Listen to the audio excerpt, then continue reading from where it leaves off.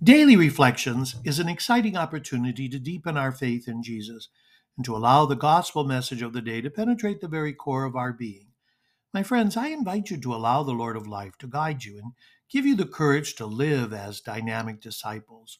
Let's offer this day to the way, the truth, and the life. Today we celebrate Wednesday of the 31st week in Ordinary Time, and we begin with Psalm 112. Blessed the man who is gracious and lends to those in need. Together? Blessed the man who is gracious and lends to those in need. Blessed the man who fears the Lord, who greatly delights in his commands. His posterity shall be mighty upon the earth. The upright generation shall be blessed. He dawns through the darkness, a light for the upright.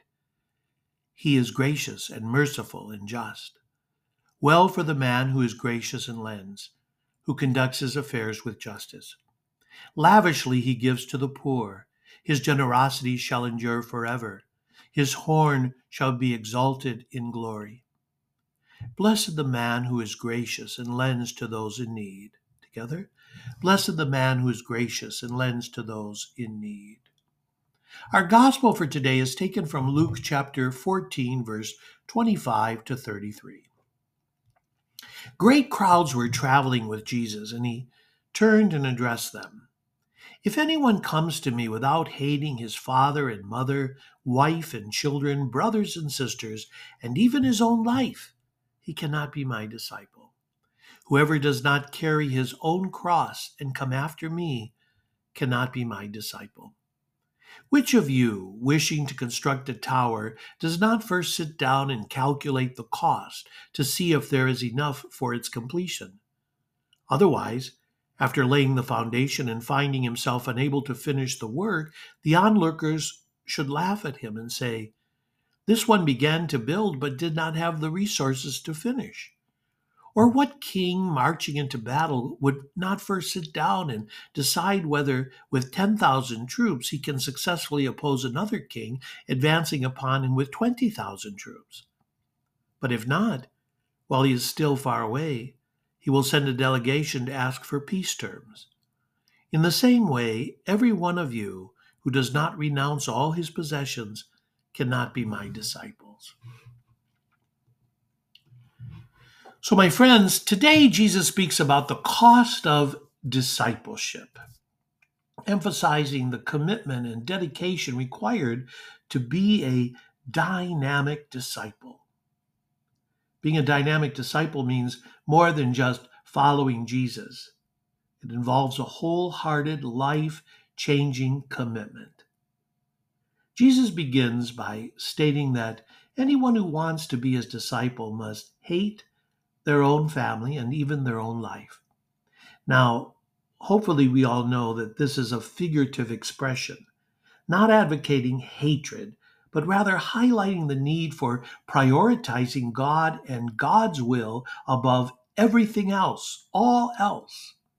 It means putting Jesus at the center of your life, even before the closest relationships or personal desires. Now, the next part of the gospel discusses the importance of counting the cost before committing to discipleship. Just as a builder estimates the cost of a project or a king assesses the strength of his army before going into battle, a dynamic disciple needs to consider the challenges and sacrifices that come with following Jesus. And this includes being ready to give up possessions, comforts, and even one's own ambitions if they conflict with God's plan. Being a dynamic disciple requires unwavering commitment and perseverance. It means taking up one's cross, symbolizing the readiness to endure hardships, challenges, and even persecution for the sake of the gospel. Dynamic disciples are willing to face these trials with faith and trust in God. Now, in the end, Jesus teaches that true discipleship involves renouncing everything that hinders your relationship with Him.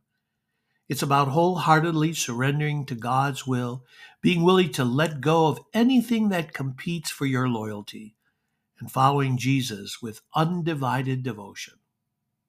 To be a dynamic disciple, one must be prepared to prioritize Jesus above all, count the cost of discipleship, and commit wholeheartedly to following him, even when faced with challenges. And when we do this, we not only embrace the teachings of Jesus, but also experience the wonderful new changes that come about from his love and grace in our lives. Have a great day. Be sure of my prayers.